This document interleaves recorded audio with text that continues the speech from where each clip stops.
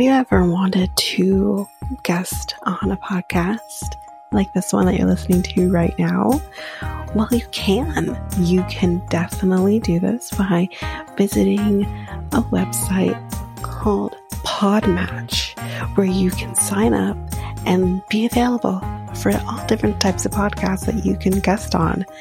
Or you can even search for a podcast and say, I want to guest on your podcast. I think we'd be a good match. So if you want to do this, you can go to our unique link, which is joinpodmatch.com/reality, and you can sign up and do exactly that. And you can find us and you can guest on our podcast. So again, that unique link is www.joinpodmatch.com. That's joinpodmatch.com/reality, REALITEA, and you can be a guest on our podcast.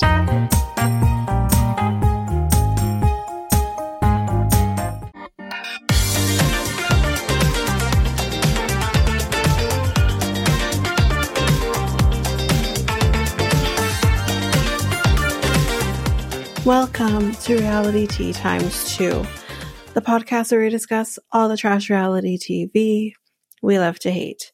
I'm Tanika, and today we're talking 90 Day OG. This was a fun episode, and I think we had every single couple again this episode, excluding the one that we have not yet met. But yeah, I think we pretty much had everybody. So yeah, there's no hot goss kind of going on right now. I kind of snuck in a hot goss in the Golden Bachelor episode that I recorded a couple days ago that you now have in your eardrums today, or yesterday actually. But yeah, I kind of just snuck in some hot goss with that episode. So I don't have anything hot goss related. Memes, I'm just going to be posting all of the memes for OG, Tove, Chantel, and the OG ones you'll have today. And Tove and Chantel will follow. But yeah, that's what's up. So, announcements. So you're getting, I'm hoping, praying you will get this today as I'm recording. And I will have Toe to You. Trying to think of what I want to do. I'm probably going to get Toe to You on the weekend, probably Saturday at the latest. Family Chantel, you'll have Monday. And Selling Sunset, I will be aiming to get an episode out to you guys. Hopefully on the weekend. That's the plan. Either way, we should be closing with Selling Sunset by the end of the week, next week. That's my plan. I want to be able to finish that up before we're on break, which is only probably a couple weeks away now. So yeah, that's my plan. I'm trying to get that out to you by the end of the week, next week for Selling Sunset. But that just kind of brings me into just the one quick announcement that I've been saying. We're going to be on a break for most of December and the first week of January.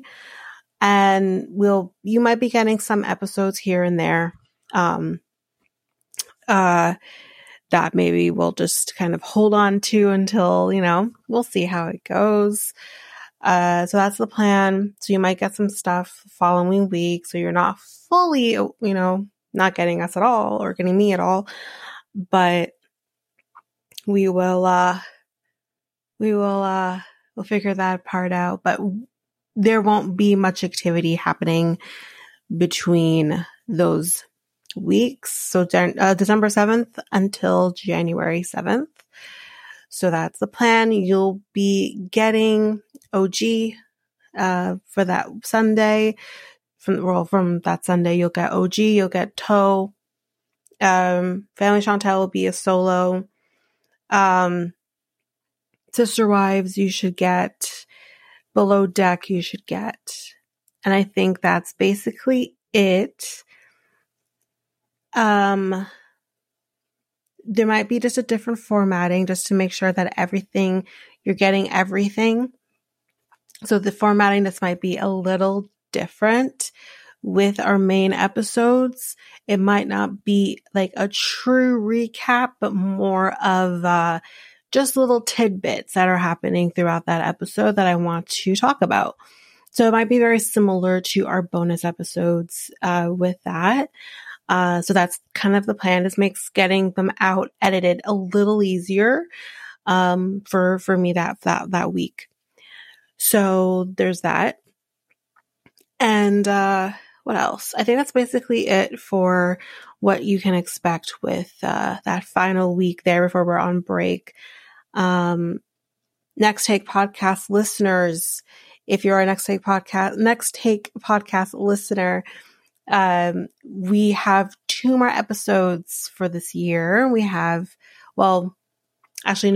I'm ahead. We're a week ahead of schedule. So you actually have 3 more episodes this year before we are on break. And there's one that should be dropping today as I record. So you'll have 3 more after that. And we'll be on break as of the week of December 18th until we are back with our next episode in the new year, which will be on January 11th. I know I said I've been saying 18th before. There have been some scheduling changes. So we will be back a week prior on January 11th with an episode. So that is the plan with that. So for all of those listeners that go over there as well. And just one other quick thing before we jump into the episode. I mentioned this previously. Acast and Amazon Music has done a partnership together where they are highlighting indie Canadian podcasts. And our podcast, Reality Tea X2, is on that list. So it does get refreshed every week, but keep your eyes peeled. If you happen to see that, take a screenshot, tag me in it. Let me know that you're seeing it because I'm so excited about this. I think this is a great thing that Acast, who are my podcast host, and Amazon Music is doing. I think it's an amazing collaboration that they're doing. So, and definitely check out all the other podcasts that you see on this list. As I said, it does get refreshed every week, and the list will be live for 4 weeks. So I'm not on the first week, but if you happen to see me, definitely shout me out. I'm very excited for it. So that's that. And let's now hop into the reason that we are here. 90 Day OG, Season 10, Episode 7. Speak now or hold your peace. I object. So, first couple we're going to talk about is Jasmine and Gino. So we kind of leave off with the infamous argument that we heard last week with the lip gloss. And producers come and they ask Gino, like, what happened? And he tells them everything that we know. She dropped her phone, she found the lip gloss and whatever. And he's like, I have never cheated on her. He says that she wasn't letting me explain how it got there. Okay, well, wait, because 1 minute you said you don't know how it got there. And that you know nothing about this lip gloss. But then on the other hand, you're saying she's not letting you explain how it got there. So, which is it? I'm very confused. So, Jasmine now says, no, I want to go home. She's still behind the wall, and she says, I want to go home, and she comes out. And she goes to him, and she says, let me get my dog, let me get my stuff, I want to go home. And he says, I didn't cheat on you. And she's like, you did. And she says, why did you react like that? And he says, he's never been with anyone. And he's never been with anyone in the car. Huh? Because I caught that. I caught when he said that. I have not cheated on you, and I've not, especially with anyone in the car. And I'm thinking, so wait, are you trying to say that you haven't cheated on her with anybody, or are you saying that you haven't cheated on her with anybody in the car? Which is it? Because I'm confused. Because to me, I'm thinking, okay, so wait, you have cheated on her, but you just had the common decency to not do it in your car? So confused. So he says that I love you. And she says, I don't feel loved. She keeps saying, I don't feel loved. I don't feel loved. And this is kind of when she says to us, because before she starts telling us exactly what's going on, like she starts crying and he hugs her. And she says, she has abandonment issues because of her father leaving. She says that he went as far as to tell her mother that Jasmine was a mistake, or his kids were a mistake, and that he wanted nothing to do with it. And I said, like, wait, if he left at 3, when you were 3 years old, you're still going to deal with the abandonment. I'm not discounting that whatsoever. You're definitely going to feel that abandonment, whether you remember him leaving or not. It can be very traumatizing. Although I've never had a parent walk out on me permanently. I have had a parent walk away from me due to something that had nothing to do with me. And that's something that has forever lived with me. So yeah, you not discounting her abandonment issues. That's a very real thing. But what I do question is her knowledge of what her father said at 3. And I'm not saying it didn't happen. Not saying that it wasn't said. What I am wondering is, how do you know this? Did your mother tell you this? And then I have to ask, why did she tell you this? There are certain things you can protect your child from. And one of those things is what her father has said to her and about her, or to you about her, and that she has no knowledge of or doesn't remember, or anything like that. And you choose to tell her. No parent's perfect. We all, there's always something maybe you can improve on or not do, or we get caught up in our emotions or whatever the case may be. There's always something.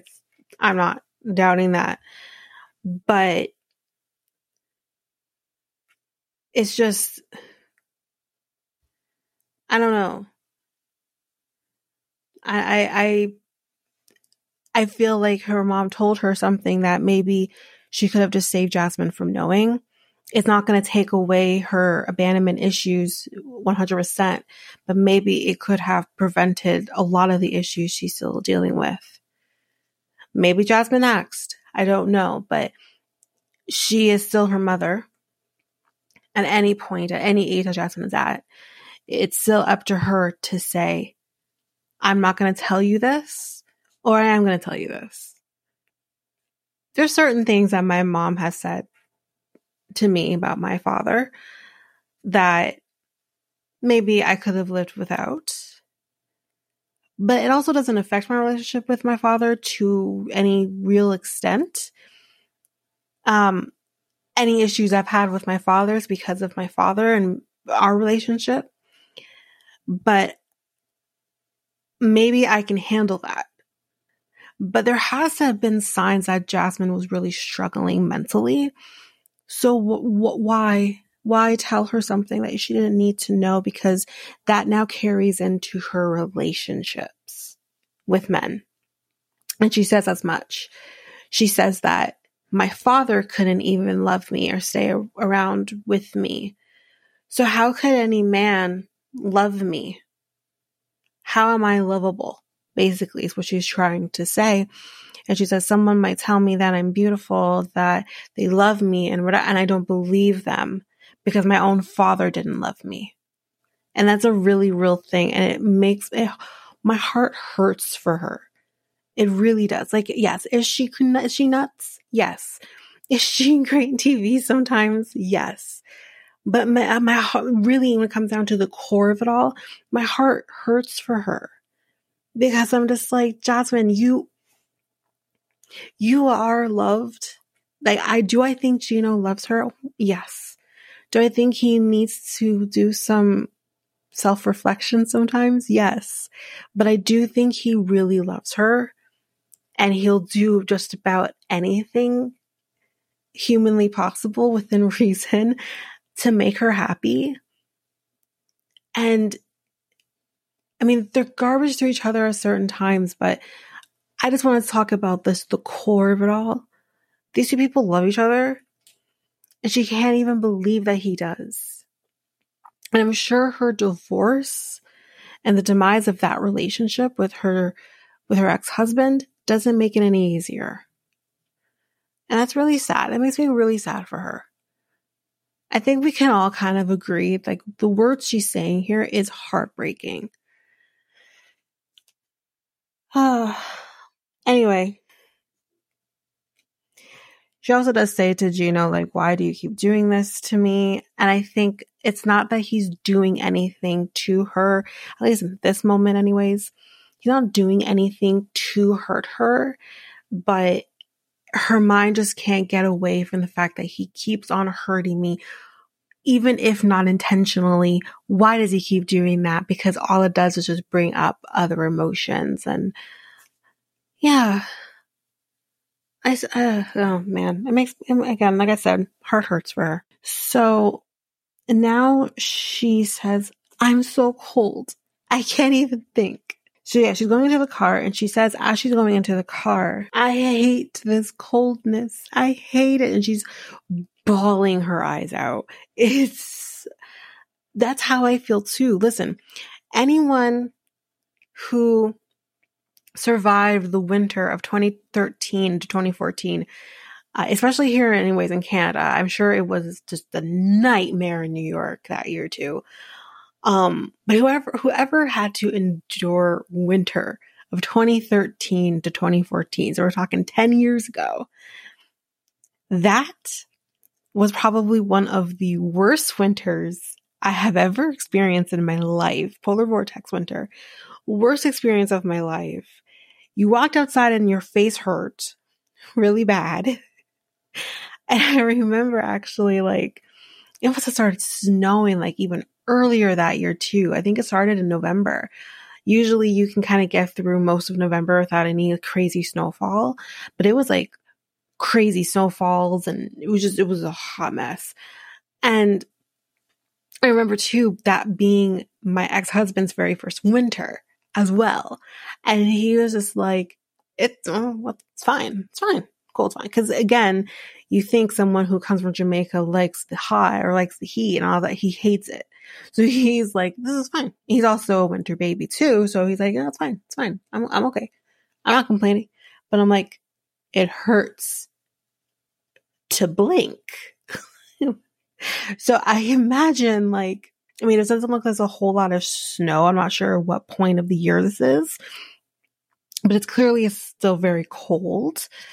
The cold does not go away until, like, you might get some moments in end of March into April where you're like, oh, it's summer out here, and it's like 5 degrees. And so I'm not sure exactly what point this is, but again, this is a person who comes from Panama where it's warm all the time. And he comes to Minnesota and it's just, yeah, or no, Michigan, not Minnesota, Michigan. Because they're in Canton, Michigan, right? Right. So yeah, they're in Michigan. So yeah, it's right by me. It's right there. You can underneath me. I don't know exactly where Canton is, but yeah, like Michigan's is underneath Ontario. So, or somewhat underneath Ontario. So yeah, I just like, I understand when you walk outside and it's cold, when you're standing out on for waiting for your train and like, first of all, you're a little more elevated and it's cold and the wind is just hitting your face and you want to start crying. I'm not saying this happened recently or anything like that. I mean, yeah, winter has hit and I'm not happy. Anyways.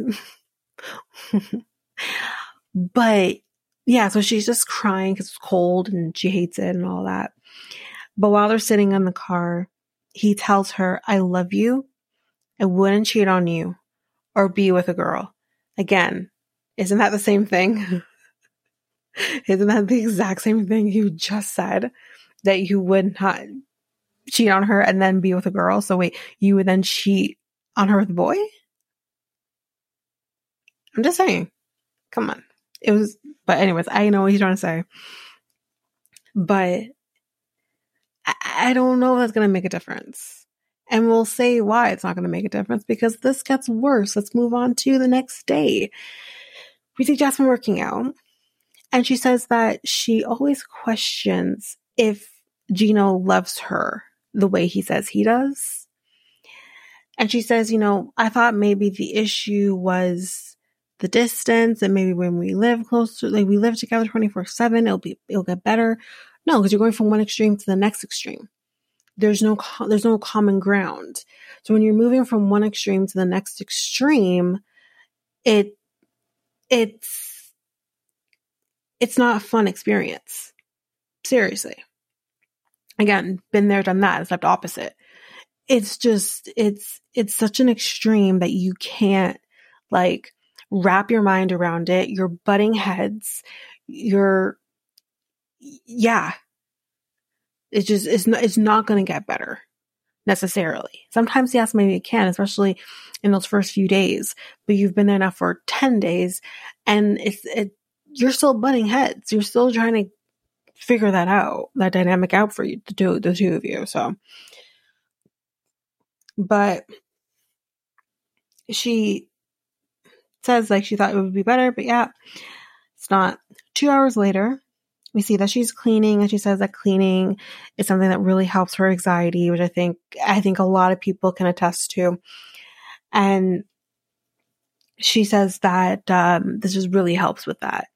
But she says, but then I found things, which makes me think that the lip gloss is the tip of the iceberg, basically. And she doesn't like it. She says all of the things that she's found is from his ex, who now we know his name is Denise. And she says that she found this napkin that has both of their initials on it, and it was from his 40th birthday. So we're talking, how old is he again? 53, 52, 53. So we're talking 12, 13 years ago. Okay. And then she found a card that reads, and I quote, I love you, baby. You make me so happy. And I'm so lucky to have you. You turn me on in every possible way. End quote. And she says, I can't say the same because he doesn't with me. And here's what I'm going to say too. I'm still going to go on the trope that I went on with B90. This man has ED and he hasn't told Jasmine that he has ED because so much can change in call it a decade when it comes to, operating and stuff. So it's very possible that that's what could be happening. Maybe his sex drive was in a different place when he was 40, which I think a lot of the cases for a lot of people. Your prime really is like, I think they say your prime is like your 30s and 40s. ish. So like he was probably still in his prime and still being able to just jackrabbit his ex. And unfortunately, he met you 10, 12, 13 years later, when maybe his desire to have sexual intercourse is different. You know, he'd rather just beat it out on his own. So things change. You can't reflect your own experiences with your partner and by looking at the past or looking at what their past was. How I was sexually speaking with my ex-husband versus how I am with my current relationship is night and day. I'm still in my prime, don't get me wrong, but it was just different. Now that could have been the circumstances with him. It could have been where I was in life versus where I am now. It doesn't, there's so many different reasons that someone's sex life changes over time. And it has nothing to do with the person that they're with or whatever.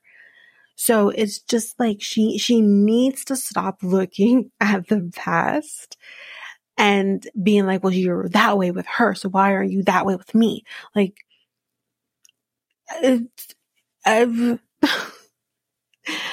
so she says that, and she then says that she found a Kama Sutra book. My God. Okay. And she says they're clearly doing all these different positions from reading the Kama Sutra book. And she says he only does one position with me. So, bam, you peed on him. And he never let anyone do that, apparently. That was a first. So, it's okay. In one position, she has to be lying. She has to be lying. Who does one position? That's fucking boring. And we all know what position it is too, which makes it even worse. This is boring. Unless he's doing like back shots. But that can also be boring if you do that constantly. But anyway, I'm just like, again, just because he has a Kama Sutra book in his possession that he had when he was with his ex, doesn't mean that they always had this Kama Sutra book and they were just fucking like rabbits every day and all the time and doing all these freaky deaky sex positions. It doesn't mean any of those things. What it could mean, on the other hand, maybe that is what happened, but maybe on the other hand, what was going on was that maybe their relationship was starting to fall apart, because obviously it did. Maybe because of that, their sex was falling apart, which obviously that's non-existent because he's not with her anymore. Maybe they decided, let's get Kama Sutra book to help us in the sex department. We don't know. And she does not know. So again, you don't know what someone has experienced and why someone has something. You can't just let your mind wander free when you don't know the circumstances. And honestly, it is not your business to know the circumstances. That was something that happened a long time ago before he knew you, and he doesn't owe you a fucking thing when it comes to that relationship. So she finds the Kama Sutra books, and then she says that she finds lubricants. And I'm like, use that he's had all this time? And she says they're unopened. Because the thing that she says here is like, I don't know why he still has them. And I was actually going to say for himself. That's why he still has the lubricants, for himself. But she says they're unopened. So that's clearly not that. But that has to be well expired. There's no way that that's like a viable lubricant at this point. But hey, I don't even know if lubricant. I'm pretty sure lubricant does expire from my memory. I don't always use lubricant. Maybe the water-based ones last a little longer, but it's been a minute. Anyways, so he then she says that he's never wanted to learn Spanish. However, she finds a notebook that has one word that he clearly learned in Spanish, and that's, I'm probably going to say this wrong, peras, which means bitches. Excuse-moi. Excuse me.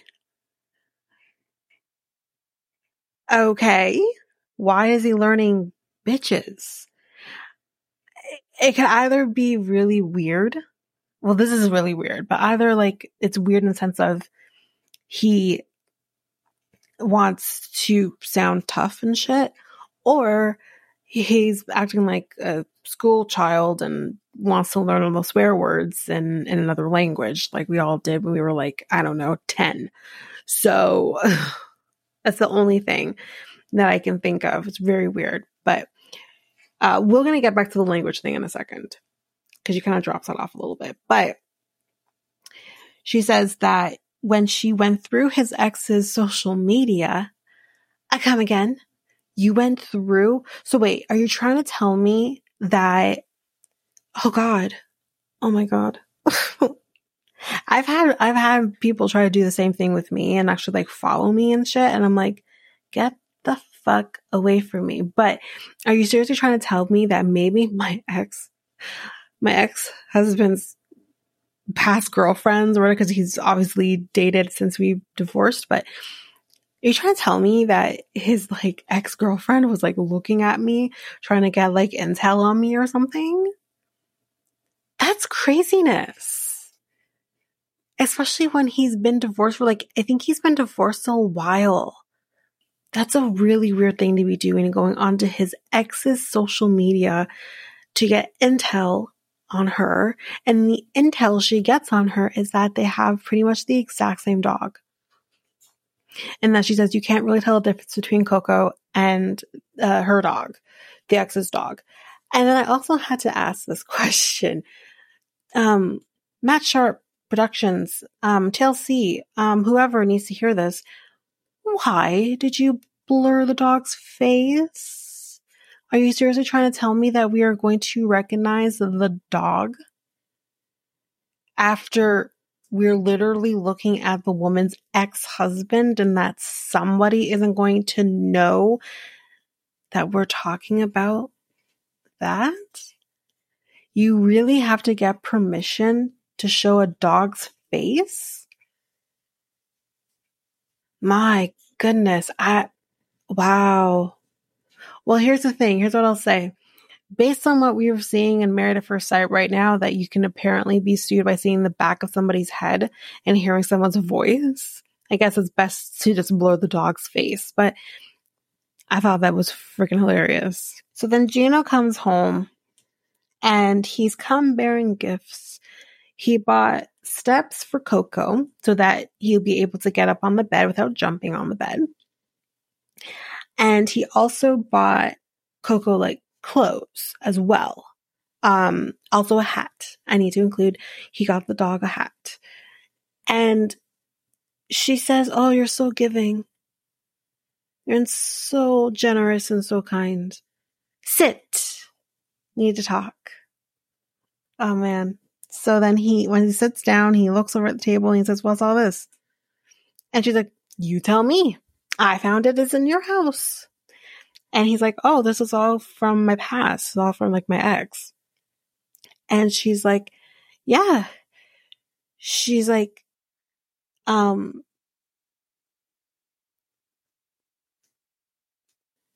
all of this was in the drawer. And he's like, what drawer? She's like, the drawer in our room. And he's like, no, this is not in the drawer. Is she making this up? The one thing I'll say about Jasmine is Jasmine doesn't, wait, I was going to say Jasmine doesn't lie, but she's lying about Dane Dan. Never mind. So what Jasmine is saying, usually is the truth. So where else would Gia found it? Either way, she found it in your house, Gino. Let's not mince words. She found it in your house. Anyways. But I'll get to my thoughts on this in a second. She says, you haven't learned Spanish. but I see here you've learned Portuguese. His response, yeah, I was learning for work because I was going to be living in Brazil for 6 months. It had nothing to do with a woman or anything like that. It's because I was going to be working in Brazil for 6 months, which then in turn means it might be nice to learn the language for sure. She's like, yeah, but since when have you learned Spanish for me and being able to communicate with my children and all this? And I'm like, because you speak English. So he's going to take the little lazy road and not try to communicate with them by learning the language. So that's why. Anyway. And then he says to her, listen, I had a past before. Like, this shouldn't be an issue. Like, why are we having this conversation? And she brings up the napkin and she is like, what's this? And she says, so is it still important to you then? And he's like, no. And she rips it up and throws it at his face. This was perfect. He said, okay. Did you have fun? Oh, did you have fun? When he said that, I'm like, oh, Gino, sass. Which is great though, but it was funny how he just said, he's like, okay. Did you have fun? You want to throw anything else on my face or what? And he says it's not uncommon to keep things from your past. And she does not like this, obviously. And she says, excuse me. And she literally, instead of walking the other way around, like around the other side of the table where she won't be in his way or he won't be in her way, she literally walks past him and says, excuse me, for him to have to bring his legs down, let her go past, and she goes upstairs. And I'm thinking, that is a boss move. Let's be real. That was a boss move. Said, excuse me, I'm not going to walk around. You're going to pave the way for me. So here's what I'll say about the whole situation with this. Yes, everyone has a past. I think I've kind of talked about this a little bit last week too. Everyone has a past and have, little mementos and whatever from their past they want to hold on to from previous relationships. That doesn't take away from the current relationship you're in. That is gone. That relationship is gone. It's done. It's over with. You don't have to think that there's some sort of power or sort of something in holding on to these trinkets or these mementos. It is what it is. You don't have to act crazy because of it. It's not necessary. So, yeah. So it's the next day and it's mani-pedi day. This is the longest couple, actually, when I really think about it. Jasmine and Gino was the longest couple. Anyway, so yeah, mani-pedi day. And we're going to be going with Michelle, Dana's wife. And Jasmine kind of talks about how she's tired because she's been cleaning and stuff like that. And Michelle takes a dig. And she's like, yeah, it must be really tiring to be, cleaning that house. Because she knows Gino's disgusting. Ugh. Anyway, she does say to Michelle, it hasn't really been easy being there together 24/7. She tells Michelle about the things that she found in the house and kind of wonders why is he holding on to these things? But Michelle does say to her, well, I think people technically do that. We'll keep things. And she says that Dana has things that he's kept from previous relationship and it doesn't bother her. So Jasmine then says, because she's hearing from somebody else say to her, it's not that big of a deal. She says, oh, maybe I am being a little tough on him. Are you kidding me? You are being tough on him. He had a whole ass divorce with his ex-wife. It's done. And it's been done. Years before he met you. He's had, according to Jasmine, and I think him as well, he's had relationships between his divorce and Jasmine. So, like, calm down. It's okay. It's not the end of the world. It's not going to leave you so he can keep his mementos or something. It's the weirdest thing. Anyway, Michelle then says, you know what, though? We should have a girls' trip or whatever. Or girls' night, sorry. And she says, you know, you're in that house with him all the time. Like, you need a break. And she says, you know, since Gino had a bachelor party and everything, like, you deserve to have something too. And Jasmine's like, say what now? What do you mean he had a bachelor party? What are you talking about? And she says, yeah, he had a bachelor party. And she's like, but he told me that we were going to do a bachelor party when I got here and that I was going to organize it. She's like, oh, well, he definitely had a bachelor party. He had, actually, come to think of it, he had it like the day before you got here. Say what? What do you mean he had it before she got there? And she's like, come again? What do you mean the day before I got here? She's like, yeah, he had a bachelor party literally the day before you got here. And she said, oh, okay. What did he do?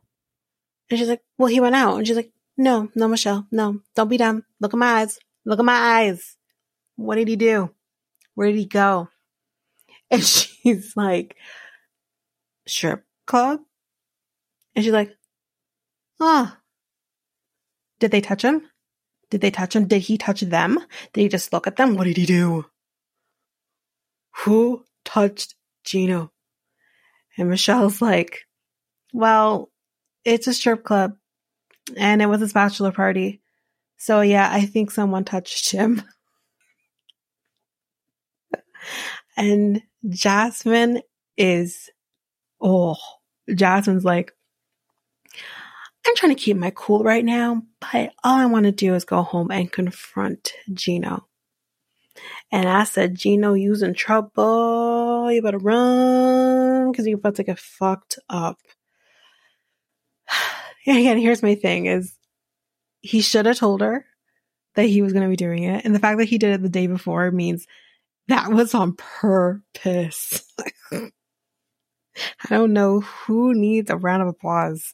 If it's Gino, if it's whoever went with him, or production, but someone needs a round of applause because my God. But he should have told her. But at the same time, I don't give. I've said this. I don't care. Do you, as long as you're being respectful and as long as you're telling me, then fine, whatever. But he should have told her.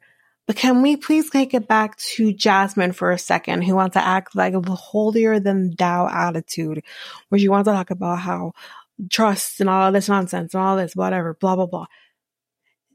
Dane Dan bought you a butt. He gave you the difference for your butt. And he also took you out to dinner for a goodbye dinner on Valentine's Day. Let's not forget about the dinner on Valentine's Day. But you want to talk about Gino going to a strip club with people, having strippers dancing on him who he'll never see again and who has never had any sort of relationship with, as far as we know.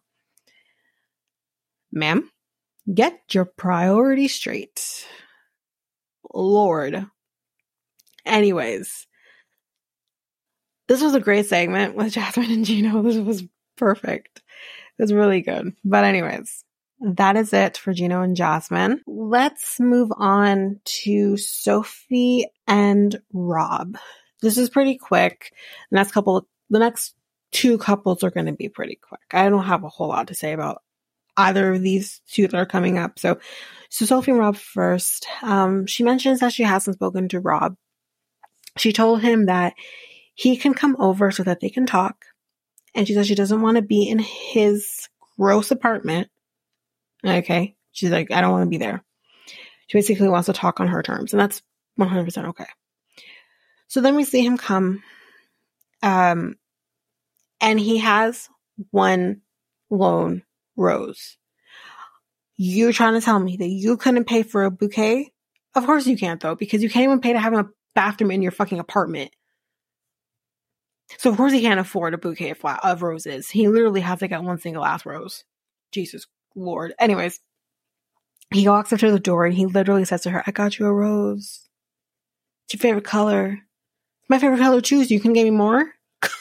You know what I mean? So she asks, like, why did you, so as they're sitting down and he sits beside her and she says, why are you sitting so close to me? Ew, get away from me. Fuck. Literally was her attitude. And he's like, okay. So he moves further away. And she's like, you know, it was nice having space from you. Yeah. He says it's bullshit, like online things that he was doing. He classifies this as junk mail. Okay, sir, junk mail is something for which you don't correspond with. What you are doing on Chatterbait was actually corresponding with somebody. That's no longer junk mail. That is a choice, sir. So own up to the fact that you did do something that is against what she wanted. So, yeah. She says, I don't understand why you did it again. All I wanted from you was loyalty. Can we also, as I did with Jasmine a second ago, can we also take into consideration, and I know this is a little bit of a different situation, she has to kind of come out to him in a way that is comfortable for her. I'm not discounting that, but you've had 4 long years to figure out the best time to tell him, oh, by the way, I'm bisexual. I think they've been together for 4 years. I might be wrong with the number, but anyways, you're about to marry a person who doesn't even know your sexual orientation, you know? And so there is some dishonesty happening between the two of them. Or if it's about her not being comfortable with telling him, then that's something she also needs to look at. You should be able to be comfortable with the person you're with to say, listen, this is how I feel. This is who I am. And she hasn't done that. Lord, she hasn't done that. Oh, man. Anyway, I don't know how well he's going to take that. I'm unsure about him. So, anyway, he says, being with someone from another country is hard. Oh, it's so hard, he says. And he says that, that he's sorry. I'm sorry. He keeps saying, I'm sorry. And although I understand that being in a long distance relationship is hard, been there, done that, I understand that. But if you can't handle it, which I'm not going to say whether you should or you shouldn't, because obviously I didn't. But if you can't handle the long distance relationship, then own up and say, I can't handle this, so I don't think I can do this anymore. That's okay. It's hard, but that's okay. Don't fuck around behind her back, though. Basically, this was basically what you did. You fucked around and you found out that it wasn't going to be a great idea to maybe be in this long distance relationship because you are not adult enough to say to yourself, maybe I shouldn't be doing that. Because maybe that's going to disrespect her. She's not going to like that. It's not difficult. Anyways, he says, I don't know how to make you feel better. It's not up to you to make her feel better, really. But it is up to you to own up to your shit, which goes such a long way. Own up to your shit and say, I'm going to try to do better. Maybe sometimes I might slip up, but I'm going to try and do better. And if I do slip up, well, that's on me. He can't even say that, though. All he does is make excuses for himself. And that's the irritating part. For me, anyways. I can't speak on Sophie, but for me, it's irritating to hear him say, like, I fucked up, but this is why. I don't give a shit for your reasoning why. I don't care, because your reason doesn't matter to me. The fact that you did it at all is what's the problem. So, anyways, he says, give me a chance and I'll make it up to you. And we got to see Sophie just staring, and then we leave them for a bit and we come back and she says, okay, for fuck's sakes, man. She says her only option. What else can she do? And I said, no, it's not. Your other option is to go home. There are, again, worse places you can go than back to fucking England. Go home. So he says, I will work on it, but, or she says, I will work on it. But how do we get trust back? He says he will spend the rest of his life making it better, all of the stupid tropes. And I'm thinking, I want to know now. I want to know what is going to change so that you don't do this again. Because I'm about to marry your ass in about 3 months. So I would like to know now what you're going to be doing to make this better. So that I feel comfortable to be your wife at the end of this. Not, I'm going to spend the rest of my life to make it up to you. I don't care. This isn't a fairy tale. So she doesn't want to go through his phone and invade his privacy and all of that. Like, that's not something she wants to do, but it's something she will do, clearly, because she doesn't trust you. And the way to build trust is, I guess, in her mind to do that, but this is it. Everyone's different. I personally wouldn't, but I do understand what she's trying to get at. And I do like the fact that she says that she doesn't want to invade his privacy, but yeah, she's still going to, because she doesn't give a shit. She says that if I had learned this in England, I would have stayed. I wouldn't have come here. And he says, I think I have just been slow with adapting to going from single to being in a relationship and now being engaged and being in a long-distance relationship. It's been really hard adapting to all of the changes. And I'm thinking, you've been with this girl for 4 fucking years. Adapting to changes happens within maybe the first 6 months of being in a relationship with somebody. Try again. And engagement, yeah, that's an adjustment as well, for sure. You do transition from one thing to the next. It's like this internal change that happens. And same thing from engagement to wedding. This is an internal thing that happens. But it doesn't change the fact that you shouldn't be cheating on her. You already passed that part. You already passed that like 3.5 years ago. So this bullshit he's spewing to her, I'm like, oh, fuck. I can't. I hate him. I can't. So she says, thank you for the rose. Or he says, I think that's why he's like, I'm starting and I'm buying this rose. He's like, I'm starting to make those changes. So because I'm starting to make those changes, here is the sign of that with my single ass rose. And she says, thank you for the rose. And he's like, smell it. You smell it. Motherfucker, what are you telling me to smell it for? Anyway, he says, can I come closer to you? This time he got consent. Anyways. He kind of just like cuddles with her and he says, don't hate me. And she says, I don't hate you. I dislike you. And he's like, well, it's better than hate. Fair. But that's basically it for Rob and Sophie. Like, I, again, didn't have a whole lot to say about these two. Next, we have Nick and Devin. Again, so short. So short. So we're going shopping for traditional Korean clothing, which is called hanbok. I think it's hanbok. And he says, like, this is something that people wore back in the day. It was like regular daily clothing people wore. Obviously, it's not anymore, but it's like, and yeah, it was really cool. She looked really nice. He looked nice. It kind of hurt what she wore. I think maybe it was because of the pink skirt for some reason. Really reminded me of like the 50s, like the 50s style clothing. I thought she looked really cute in it. Anyways, so now they're gonna go take some pictures in the traditional clothing. It's gonna be kind of like their engagement photos. It's really cute. So,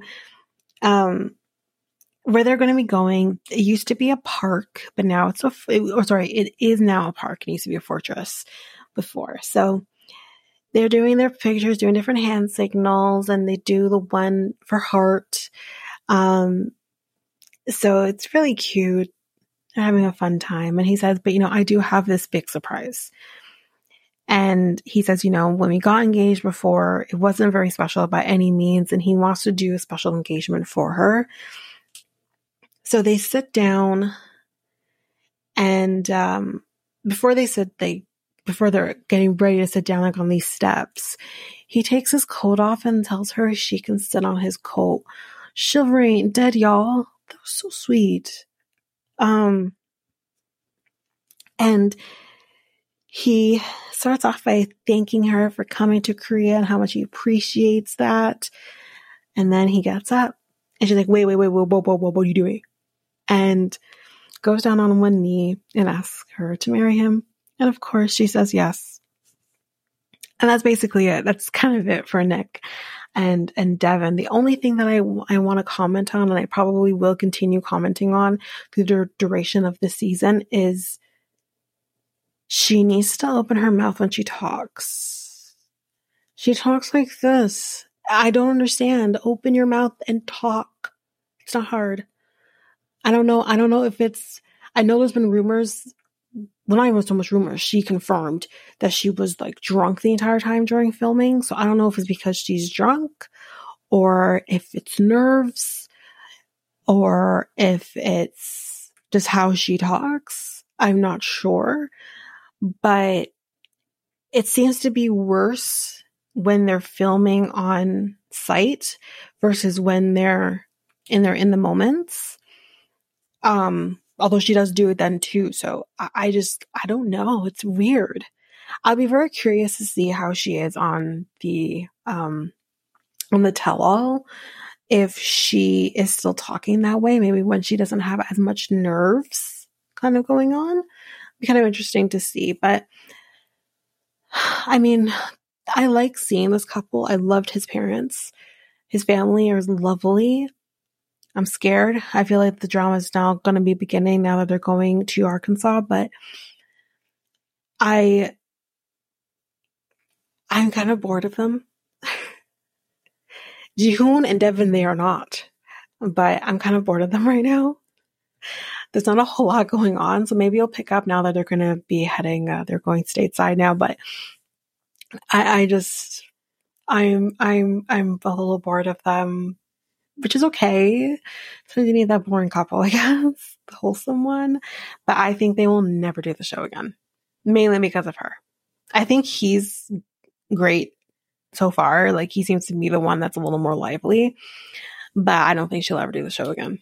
So we'll see though, right? Anyway, that is it for Nick and Devin. We're going to take a break here. And when we come back, we will jump in with Nikki and Justin Igor. Do you want to spice up your love life? Well, you can make that happen by going to Love Shop, where you can get sorts of different things, whether it's for both you and your partner or just for yourself. For solo play, you can get things, all types of vibrators, maybe more kinky type toys, or you can just buy what every person may need, like lingerie or protection, or even just something to make it a little more fun, like games or novelty things. You can do all of this by going to Love Shop, and you can use our unique coupon code RealityT2 to get 10% on anything your hearts desire. So that's loveshop.ca, LOVESHOP.ca, and use our unique coupon code REALITY2. That's REALITEA and the number 2.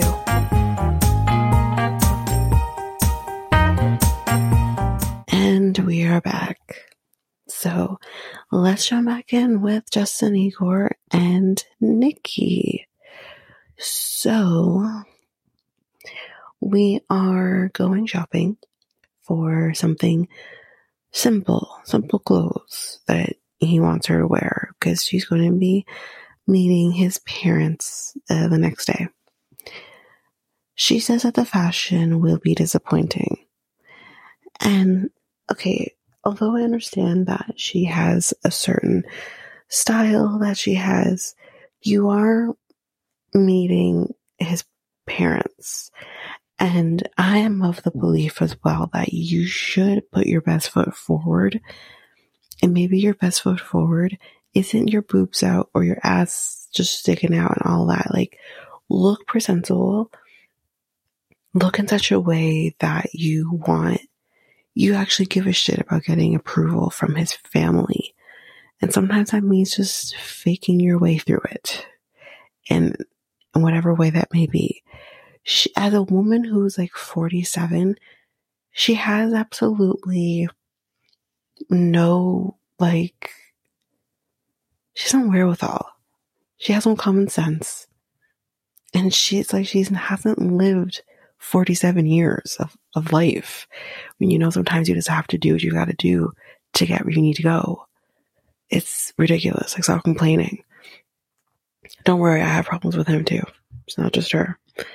So the first thing that they see is kind of like this jumpsuit. And I actually thought it was quite nice. But he said, no, it's too low cut. So the jumpsuit was a little low cut. But you know what you can do to fix that? Because I have things that are low cut that I would never wear without like some sort of tank top or something underneath it. Yes, what you do. You wear a tank top underneath it. You wear something that it won't be too bad. He doesn't understand women's fashion either. Like, try it on and say, okay, like, can I get like a tank top or something? I'm sure this place has a tank top. If she had like a tank top, she's like, I'll wear a different tank top, but like, this is it. Anyway, he says no to the jumpsuit. And, he, also then describes in the moment her figure as a cartoon character. Okay, if your man's referring to your body as a cartoon character, although I think that might be what she's trying to achieve, but if he is actually describing you as such, that's a little bit of a problem. It's a little bit of an issue. And then we see like another shirt, and she complains that like the sleeves have like a doily look to it, and she doesn't like that. I wouldn't like that either. And then she kind of says like the clothes are basic and not her style. She's complaining about it, but she doesn't like it. But she says, you know, he is uncomfortable, so maybe I should compromise. Okay, so then why are we having a conversation? Just do it. So she does find like this pink like suit thing. It has like a blazer, pants, and I thought it was quite nice actually. She does like it. And when she does try it on, and she looks nice in it. She's like, I could wear it like with this tank top, and you know, it doesn't look bad, but he says that like the top is see-through. Okay, so she could wear something else. Get her something else. I'm sure there's like a basic t-shirt or something that she could wear. And she's probably also not wearing the bra to match. If you're going to wear something that's white, you have to wear a white bra to kind of help offset it. But she could wear a different color. It doesn't have to be white. I don't know what else she would wear with hot pink. Black. It had to be basic shade. But it's just like, I'm going to get to my thoughts on this whole segment in a second, like this portion of it. But anyway, yeah, I'm like, she could wear it something else that's not see-through. But something else doesn't have a lot that's not see-through. Anyway, so yeah, so it's a no on the blazer. She says at this point, I do. And again, before I bring this, he does drag in the shop owner or the shop clerk or whoever the hell this person is. And it's just like, tell her, like, would Moldovan woman wear this? And she says, no, you can see her boobs. That's how we found out that it was see-through. And I'm like, oh, okay. Anyway. So she says that she has something that she can try instead, that she has brought with her. She says as well, though, if I can't express myself through the way I dress or just in general, then maybe we are not meant to be. So now here's what I'm going to say. She clearly came very prepared with what we will see her in a minute. This whole shopping experience was fraud. Y'all frauding us over here. There was no intention of buying any type of clothing because she came prepared with clothes for this meeting. So I didn't appreciate the frauding of it all. I really didn't. I don't need it. Although this whole storyline feels fraud. Anyways, moving on. So Nikki is now getting ready. It's the next day. We're getting ready to meet the family. And she hopes it all will go smoothly. We'll see. So as she's getting ready, she's doing her hair. And Justin Igor is learning English. And he's been learning English for 892 days. So in this moment, she asks him, so have they taught you the word horny? Why does everything go back to sex? That's the thing. Like, I don't particularly like the things he says to her when it comes to, oh, you have this because you need that or whatever. But she kind of doesn't help herself when she says things like this constantly. Have we actually realized that Jasmine hasn't talked about sex very much this season so far? But that's the level that she's at. She's at the level of Jasmine, who constantly has to talk about sex. Constantly. So I don't know. Here's what I'll say. I don't know if it's that she is like a sex fiend or something. I don't know. Or she is getting no sex, so she will shut up about it. I don't know which it is, but this is getting annoying for me as the viewer to constantly hear you talk about sex. So, yeah. Anyway, she is finished getting ready. Hair is done, makeup's done, dress is on, and I thought she looks really, really nice. Actually, I think she does definitely need to tone down on the makeup, because I thought she looked beautiful and just natural. She looked more natural. You know the makeup is caked on, but she just looked so natural. I think all of those colors just suited her very well. That is all I'm going to say on it, though. On my opinion.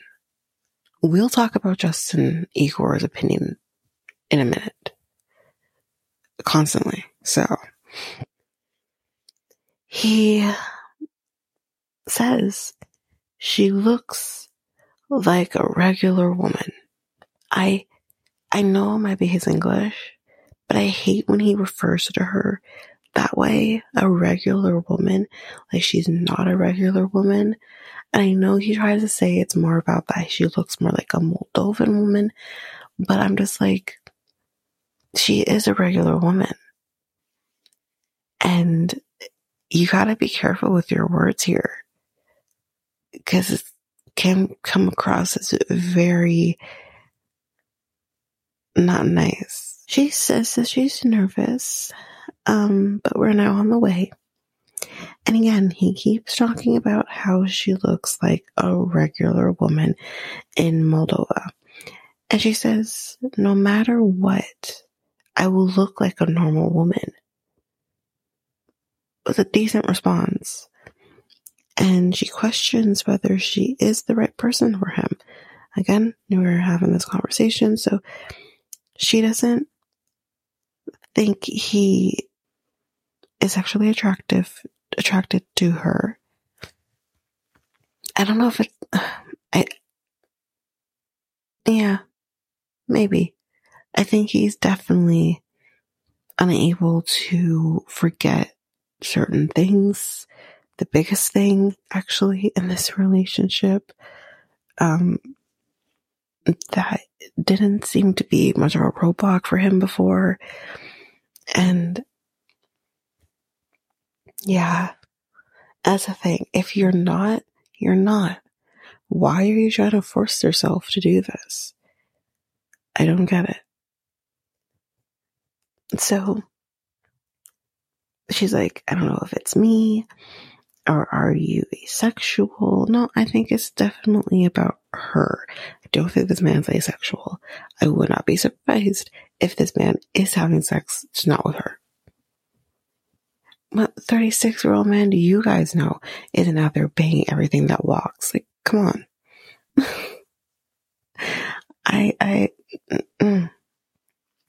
No. There are some, I'm not saying that.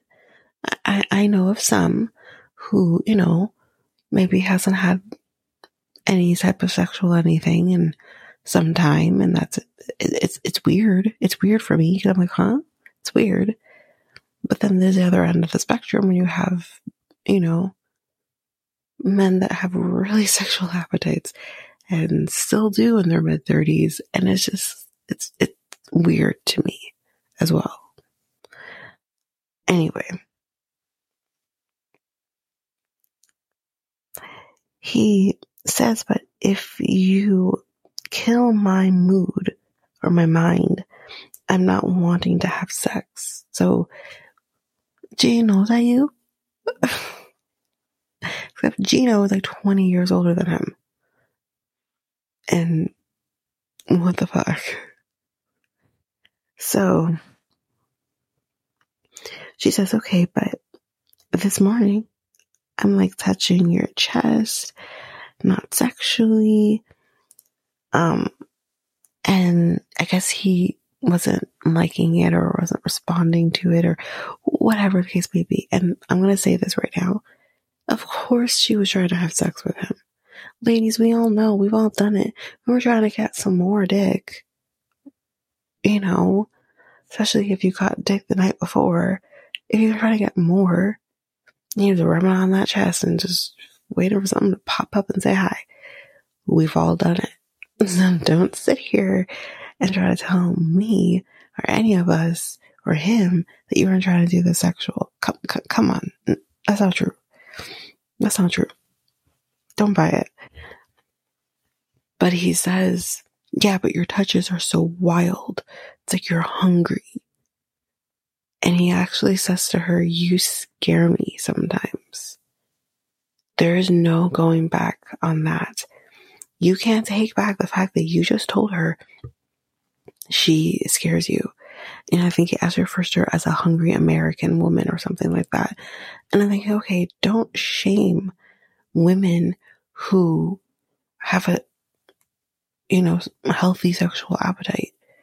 Yes, there are some women out here that are hungry and want what we want.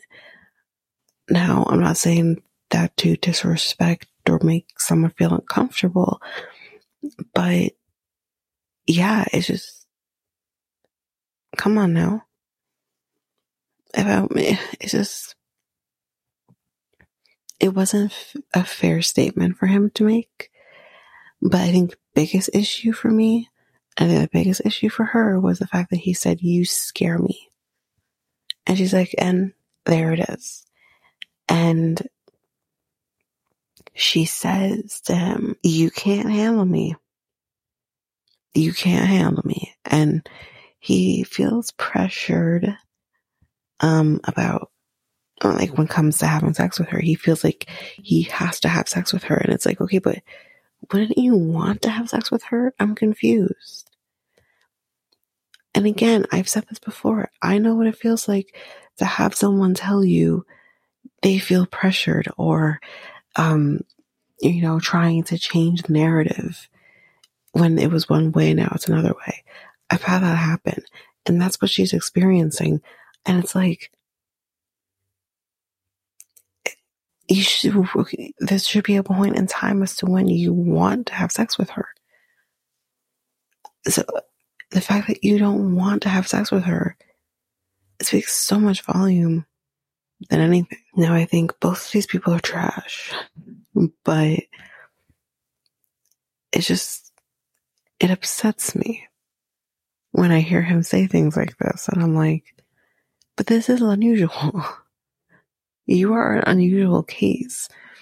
And it's not like she's coming out of nowhere out of left field with what she is saying. She's saying, before you knew I was trans, shit was fine. We had sex all the time. And now that you know that I'm trans, we're not having sex as much as I would like to. So that's saying something. And I feel like he's trying to gaslight her. And you know what? Not even trying. He is gaslighting her. Making it about her is the reason why he won't have sex with her. Yet when he's with his fucking friends, when she walks away with Roxy, says, yeah, I'm really struggling though on the sex front because of the fact that she's trans. Like, you are gaslighting her. And that's where I have a problem. Fuck you, sir. You Nazi fucking love. I don't think I don't know about that. I do. I just haven't addressed it.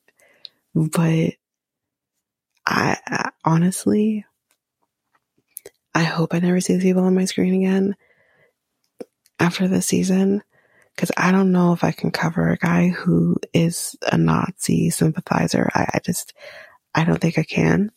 I don't think I'll do it after this, because no. One of those things for me is, you know, what those crazy fucking people did to a whole group of people, just because I never will understand people who think it's okay to hate and hurt or kill a group of people, mine included. Like, I'll never understand it. So no. And he's old enough to know better. Sorry. So we'll see what happens, because honestly, these two are too thirsty to be on television. So I don't think we can go much further. Anyways, back to this. And anyway, so she says, like, you know, this is important. I don't just think about the sex. I get what she's trying to say, but it does come across as that is the only thing she thinks about and cares about is the sex. She says, you know, this is how I am. And this is where he makes a comment about hungry American woman. And she says, I'm passionate. You're cold. That's true. But again, I don't know if that's just him or just Moldovan men in general. I don't know if maybe cold is the right term to use. But like, if we look again, the only Moldovan man we can compare to is Andre. And he definitely isn't cold. I won't say he's cold. He is bullheaded, and he's definitely passionate about not wanting her family around. And he seems to really love her and has no issue showing it. So I don't really think it's the fact that, like, Moldovan men are cold or Eastern European. I think Eastern European men can be. I'm not saying that that's not the case, but I'm saying in this instance, I think it has to do with the fact that he cannot get over that she is a trans woman. And he's not telling her that. And he needs to fucking just tell her that. And let it be done. She continues on by saying that you need a simple woman, and I am not her. I will never be her. So when she said this line, and like, you'll never be Jello.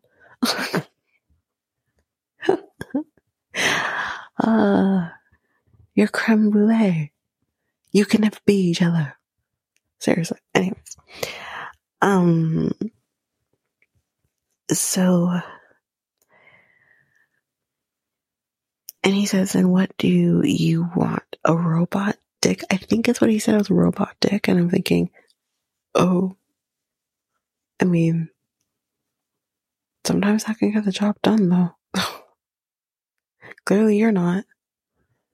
But again, it's unfair. It's another thing where he is shaming her for having a sexual appetite at the level that she has it at.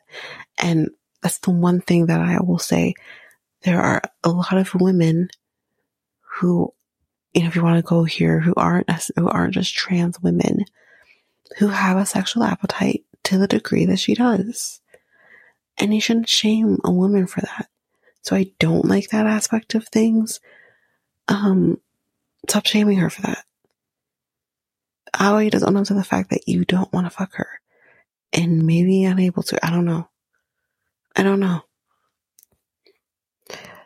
So he says that I am changing my whole life. I gave you much more than like the money. And I'm thinking, oh God, here we go again. But I'm doing the hard work. I think that's what she says, or he says, I don't even know anymore.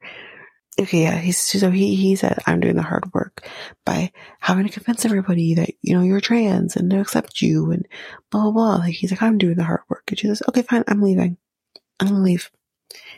And then this fucker opens the sunroof of the car and says, where's the eject button? So he's making a joke out of how she feels, which, again, ew. She starts crying at this, and she says, you always have to joke about things when this is a serious thing. And he says, where I'm from, only jokes. Only with jokes you can survive. Now's not the time. Seriously, now is not the time. I'll survive another way. Not at my expense. Anyway, I do feel like, I don't know, he's an asshole. And I do wonder if this relationship is even real. If they're even like back together. I don't think that the relationship itself isn't real. That at some point they were together. But I just wonder if this whole thing is real at this point. And I'm getting frustrated because I'm thinking, okay, we are on 90-day OG, which means that the foreigner is supposed to come to the States. Okay. The only other storyline we had like this was Nick and Devin, and they're headed to America in the next episode. Okay, so now we're done with before the 90 days. Now we're doing the 90 days. When is these two going to end up on the 90 days? Because we're still stuck here in before. We've been in Moldova now for how many episodes? Enough. So we only had like 1 or 2 episodes with Nikki in the States. All the others, we're on what episode? I don't remember now. 7? So let's say we had 5 episodes of them in, so a month and a bit of them in Moldova. When do they go back to the States? Because this is, after all, 90-day OG. But we know we probably have at least another, 10 episodes. So I'm sure at some point we'll see them over in the States, but I'm just getting a little frustrated because I'm like, okay, when's it happening? I don't even know if he's been approved yet. Whereas for Nick and Devin, he's been approved. And they're doing this before. So I'm frustrated. But anyways, that's it for them. Now let's talk Ashley and Manuel. Okay, so we're still at therapy, guys. And she feels like he purposely keeps her separated from his family. And she hasn't met his children. And I said, I know why you haven't met his children. And he literally says what I was thinking, and I'll point it out in a minute.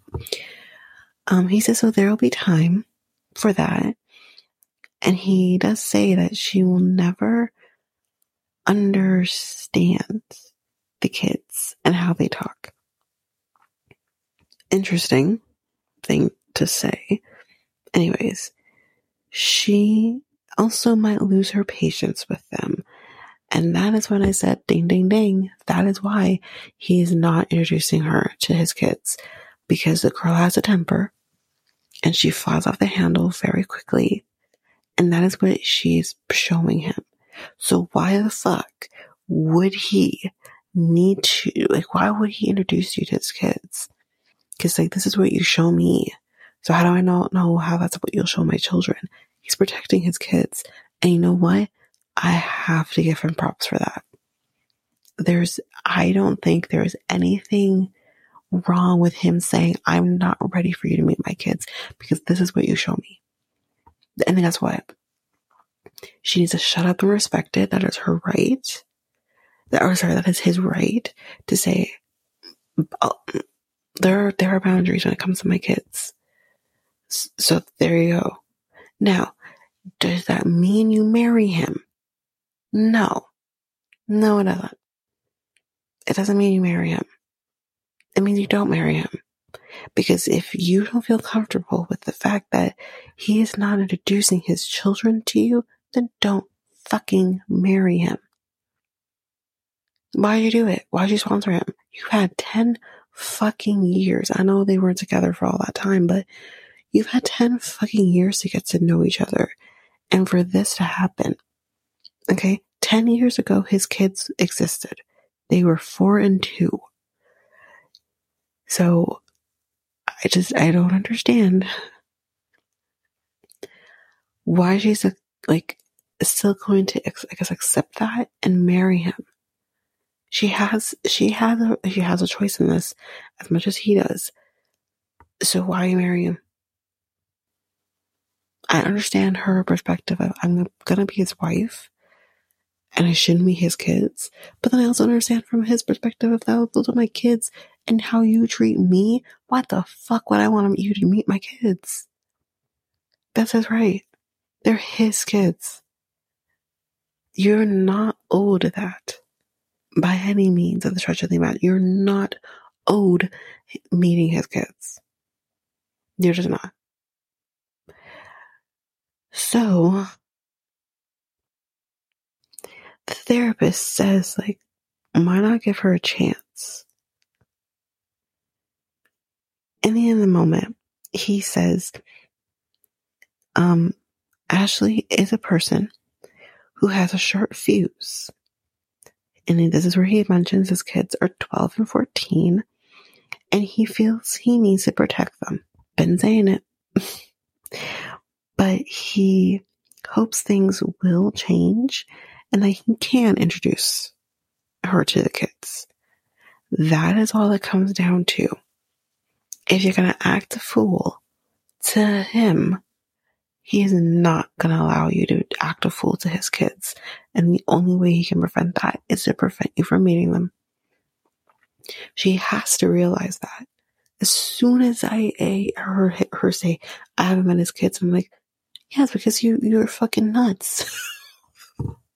And I'm not talking about anything but her fucking temper towards him.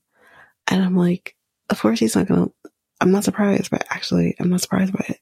Now, I'm not saying that to discredit the things he has said and done. But she clearly has a temper. And you know what? We haven't actually really seen that yet. I really haven't seen the temper he's describing. We've seen her get upset, but I want to see this temper he's describing. And I don't feel like we've seen it yet. If this is the worst of it, then, I don't know. Anyway, she feels that she feels left out, which I get. She says that he told her, I think last night or something, he told her, why would I share big things when you freak out over the little things? Again, fair point. He's making some fair points, honestly. But then he drops a bomb, apparently, on her, saying, I need to send $250 to my family. And she's like, what the fuck? Where is this coming from? And she's like, when were you going to tell me this? Because you're not working. And, I'll have to send $250. And I'm going to go a little deeper into this in a little bit. But do I understand that she's saying that he should have said something to me? 100%. But then I'm also going to say, but I'll go deeper into this in a little. Didn't you, again, not think that he's going to send or want to send money to his family, especially his kids? Let's continue though. I'll get more into that in a little bit. So,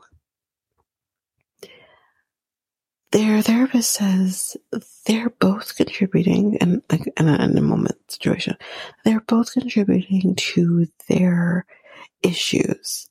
She says that she's quick to react, and when it comes to Latin men, with the kind of childhood that they've had mothers constantly wanting to know everything that's happening with them, and it's kind of being like, no. So when you have a significant other who's doing that, they're not going to take that shit. They're just not. That's basically what she's trying to say.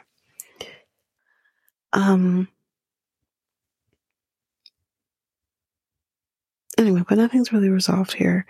He says all in due time when it comes to opening up, because his private, or his, I think like his life or whatever, is private. She said she was going to work on herself. We'll see. And he says opening up is going to take adjustments because he has always lived alone. Okay, that's fair. But at some point, anyway, she wants to be the most important thing because he is the most important thing for her. I don't, man. I always forget this guy has kids because they're rarely talked about, but I don't think she'll ever take top spot, and nor should she expect that when you are dealing with a man who has kids. His kids are going to take top spot, and in so many ways, certain family members might take top spot. She's not going to be in the top spot, and that is something that she needs to come to grips with. And I don't think any woman should ever really truly expect that and get mad when it's not the case. There's enough room for everybody in this kind of top spot situation, within reason. But I feel like she's the kind of person that is like, I need to be in the top spot or else there are going to be problems. And that's where I have a problem. Anyway, we're done with therapy and we're going to be going and getting some food. And she asks, are you okay? And his response to her is, you and your therapist clowns. That is uncalled for. This is again where I start to have problems with him. The way he talks to her, the way he looks at the world. It's just like, you're an asshole. You're an absolute asshole. And I would not want to marry this man. I don't get it. It has to be the sex. Because all she fucking seems to focus on when they're not arguing with each other is the sex. And it's just like, he's an asshole. I feel in so many ways she's pathetic. Honestly. Because it's like, there has to be someone else better than this fucking guy. And you're willing to, settle for this guy who can't. I'm not saying that he should do therapy if he is uncomfortable with it. That doesn't surprise me. But it's just the way he talks to her. And the way she talks to him, they're toxic for each other. They should not be together. Anyway, he does that. And he says that he has no intention of going back to therapy. He says, fix things, but how? So he's trying to say, like, the therapist isn't giving them tips on how to fix things, which I can understand, but I think he also needs to understand is that there are different types of therapists. If you wanted one that's going to give you homework, you need to request that. And she didn't. That's on her. But yeah, if he wants someone who is going to give him like tips and tricks and homework to go back with and apply things and whatever, then you need to make sure you got that kind of therapist. Instead, you got someone who's just going to listen to you and that's it. So he then says, we're not children. We can figure that out and resolve our issues on our own.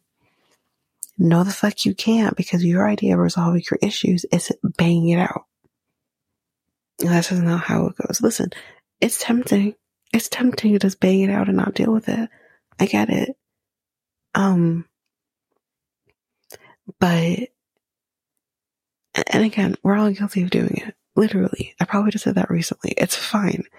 But there are times when you need to sit there and have a conversation and deal with the issues at hand. And they are not doing that. Their solution is, I'm mad at you. Okay, so let's fuck it out and we'll be fine afterwards. No, you won't. No, you fucking won't. Because guess what? The problems are still going to be there. All you're doing is shoving them under the rug. That's all you're doing. So no, they need help. But I think they also need to be honest with the therapist on their solutions for fixing their communication issues. And they're not. Anyway. So Ashley, of course, she disagrees. And he asks, do you trust?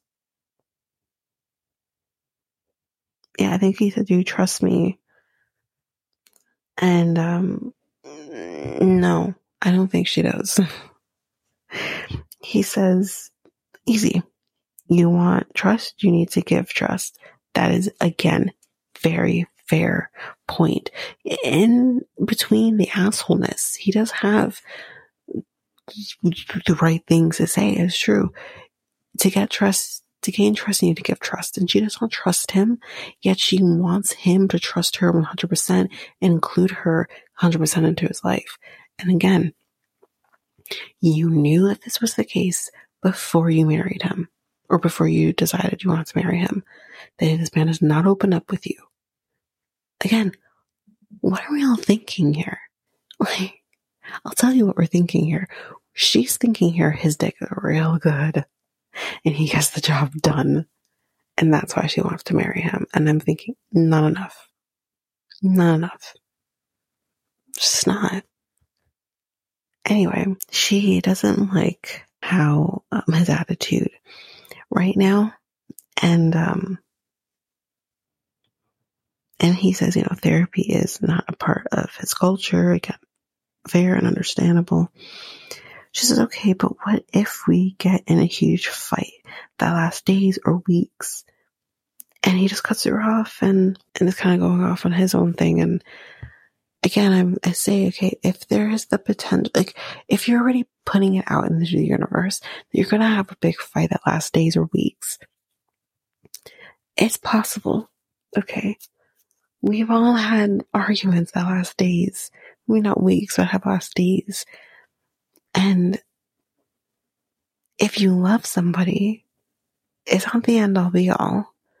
You can work on things, but your communication needs to be there in order for you to work on those things.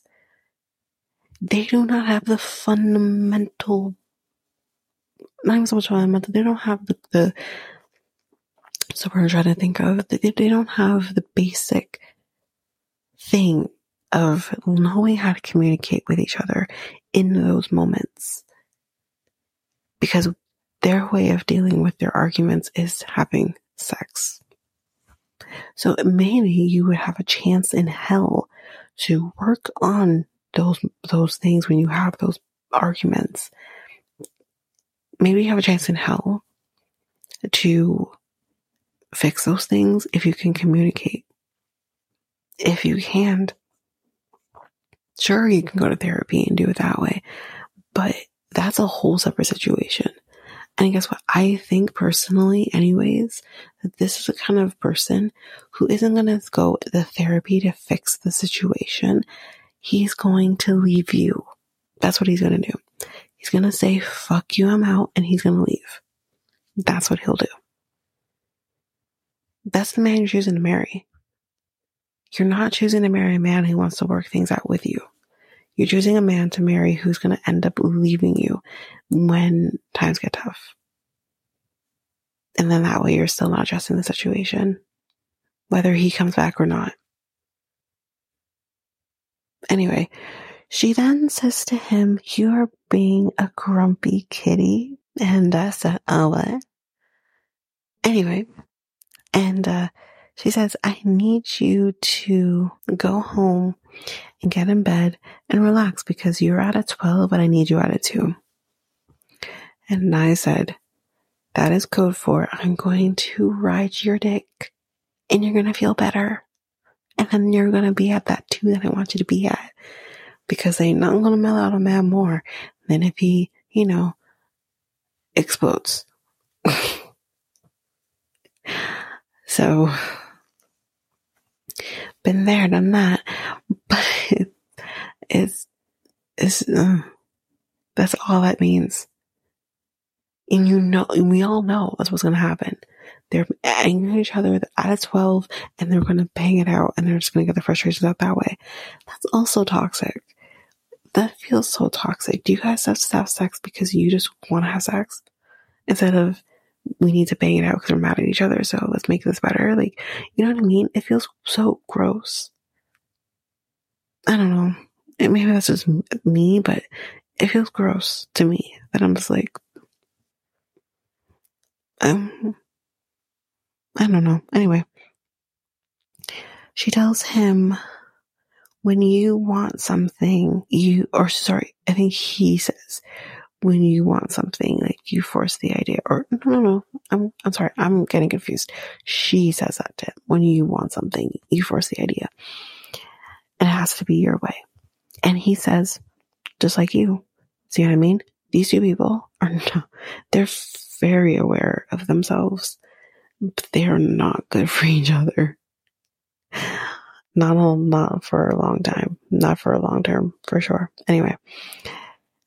And she says to him, so my opinion doesn't matter to you?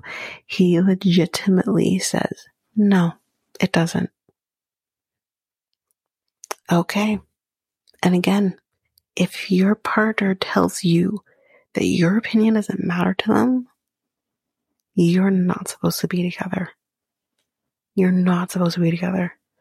You can't convince me otherwise. Anyway, she says, we have bumps about my career. You're what? You're podcasting? And I'm not coming at her. Anyway, her being a witch and money. Okay. Anyway, he doesn't want to get in the car with her. He says he wants to walk home. Anyways, that's it. That's it for them. I can't with these two, honestly. There's not a lot of couples on this, but I'm like, I can see this happen. I see Gino and Jasmine getting married 100%. I mean, I won't say anything. It's not up to me to say, but she's still here. I'll say that. We kind of know that she's still here. So they're gonna definitely get married.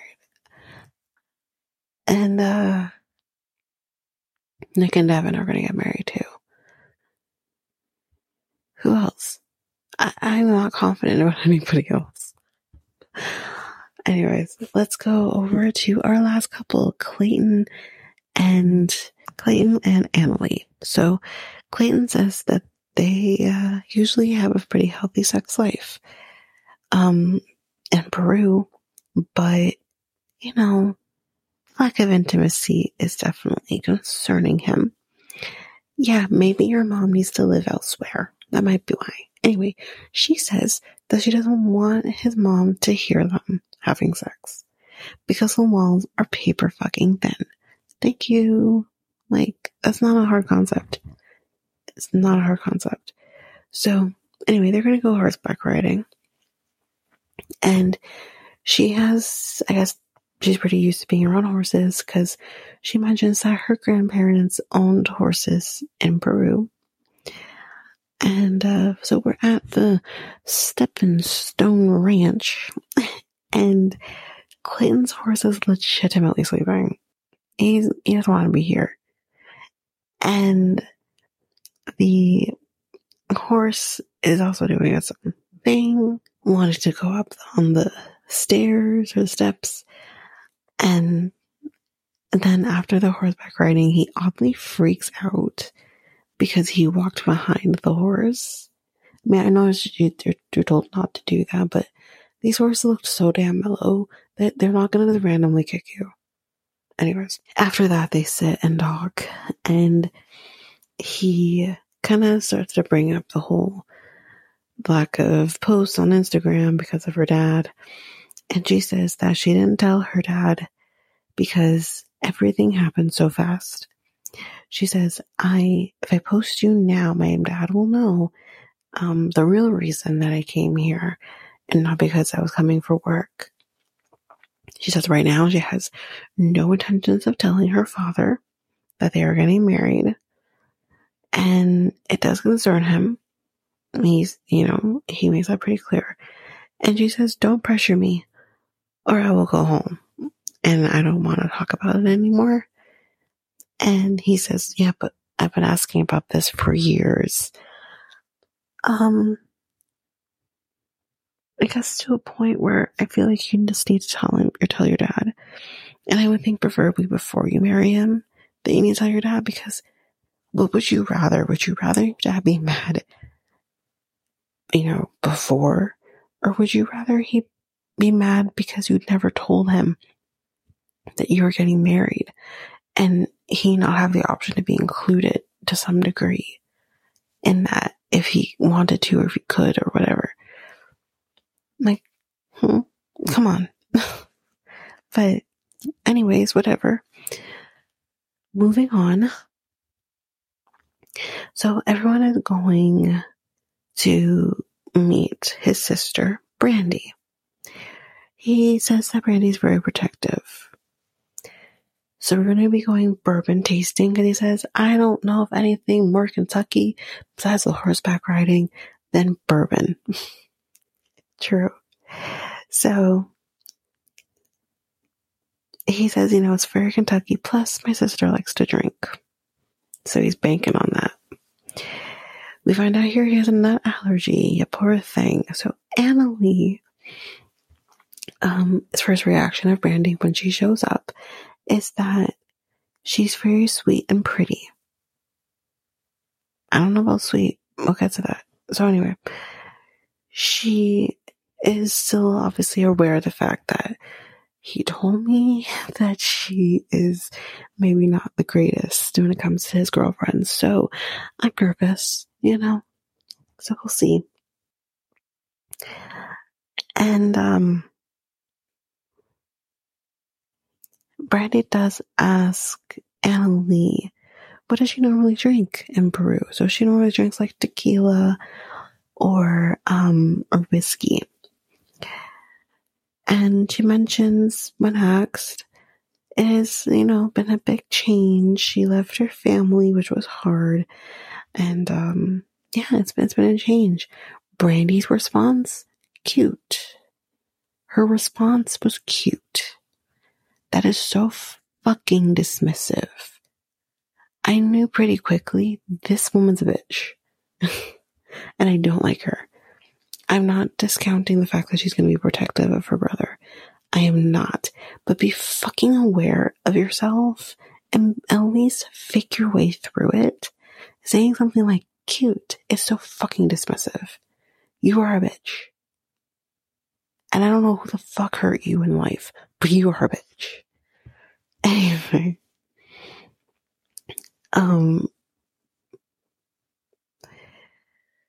So she brings up to Clayton, I don't really know anything about her. And why is that kind of thing? And he says, she says in the moment, like, maybe it's because I'm a bitch. Yeah, I think that might be it. He doesn't say that though, but he does say, or she says, sorry. Oh, sorry, no. He says as much. He says that, you're not very approachable and you kind of form an opinion on a girlfriend before you meet them, and it just fucks everything up. That's also fair. Anyway, she says, so I've been looking on her social media and I noticed that there are no posts of you, but there are posts of her on yours. And he explains why. And that's about the dad, and obviously that. And he says, trust me, I'm not okay with it either. Like, don't think I am, because I'm not. And we do find out here that his previous girlfriend did cheat on him. So I'm not saying that Annalie's cheating on him. I don't know what Annalie's situation is here. I really don't. And she does wonder whether or not Annalie is here for a green card, the regular trope. And so while he's explaining this, Mom says, I didn't know anything about this. I didn't know that her dad didn't know. And he says, like, her dad is protective. And Brandy says, yeah, so is Mom. But she knows. Then Clayton kind of says, like, I don't think, she would fake this for like 2 years. Are you dumb? Of course she would. It's called a long game. Anyway, Clayton's annoyed at this point with how Brandy's acting. And Brandy says, well, this was fun. And she says that she's over it. Get married. I'm over it. And she starts fucking crying and walks out. And Brandy says she's probably pissed, but there's a little part of me that doesn't give a fuck. This woman did not come in here trying to be open and get to know her. She doesn't give a shit. And that's unfair. That's very unfair. Here's an idea.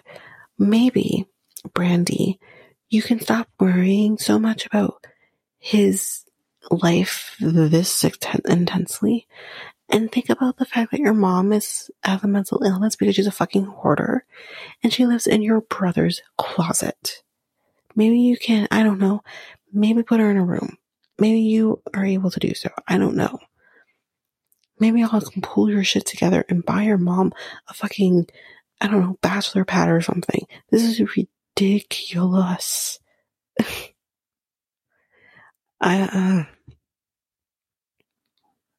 Your focus needs more focus. Seriously. Anyway, that is it for Clayton and Annalie. So next time on, probably by the time you get this, it'll literally be the next day, but we're with Nick and Devin and they're headed to the States. Annalie and Clayton are in a hotel.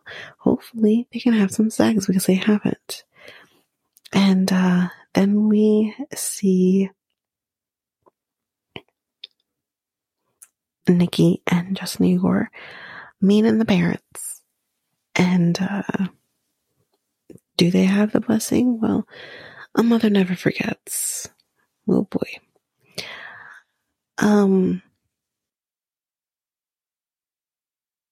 Manuel has an expectation to send $300 a month to his family, and I actually didn't talk too much about this because it didn't come up. It was in the moment. Oh, or next time on, sorry. I, again, always have a fucking issue with people who think that they are not their foreign husband or wife or whoever isn't going to send money back to their family. Of course he's going to send money back to the family. And you didn't think what, are you dumb? And then not to mention, this is a different situation. This man has kids. So did you think he wasn't going to try to provide for his fucking kids when he has been providing for them probably for most of their fucking life? If not their entire lives? Are you fucking dumb? Like, I'm sick and tired of the American kind of being like, I didn't think that he wanted to like send money or, Of course he is, you fucking dummy. I cannot.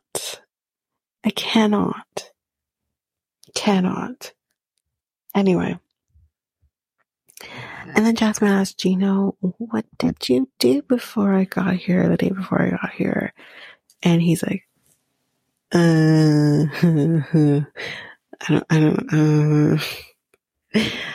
So we'll see how that pans out. And of course, she's crying and arguing and all that. He's like, it's like you're acting like a cheater on you. And she's like, that's how it feels. He's not cheating on you.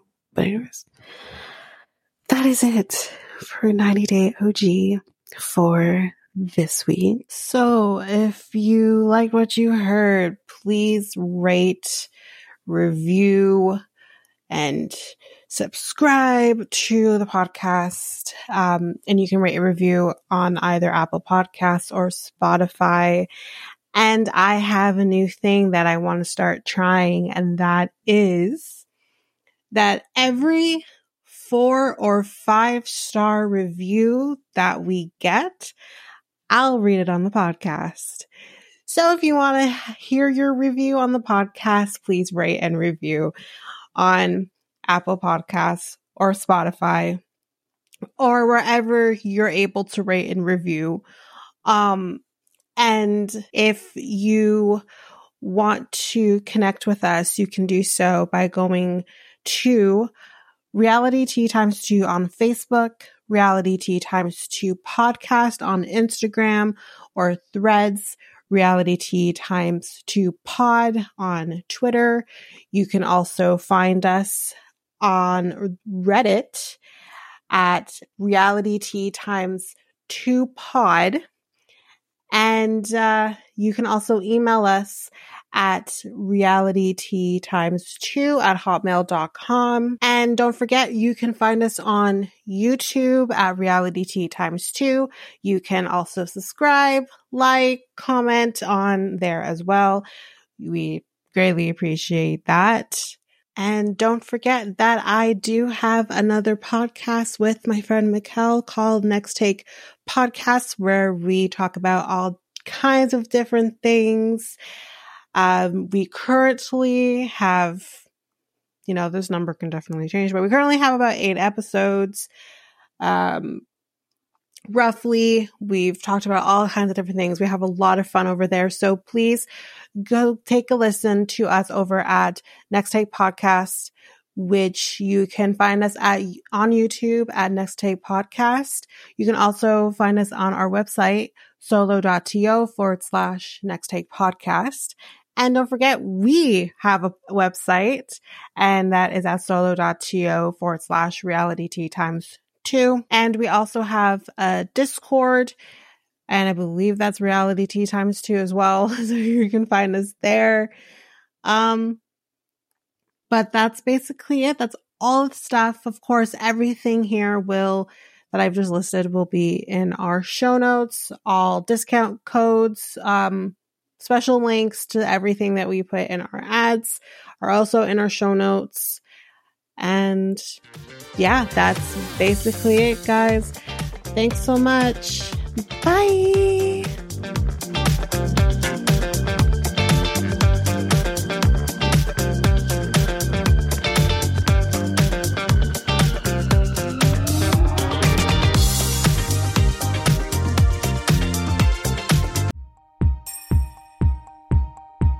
you ever thought of starting your very own podcast? Doing the research, I found something that would have made editing easy and seamless and makes the podcasting experience just that much easier.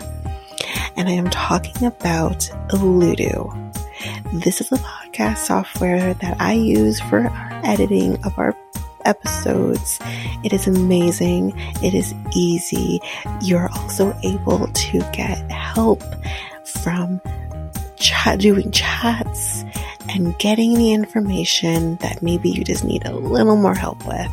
They also have access to different articles that can also help you that have been just godsends for me.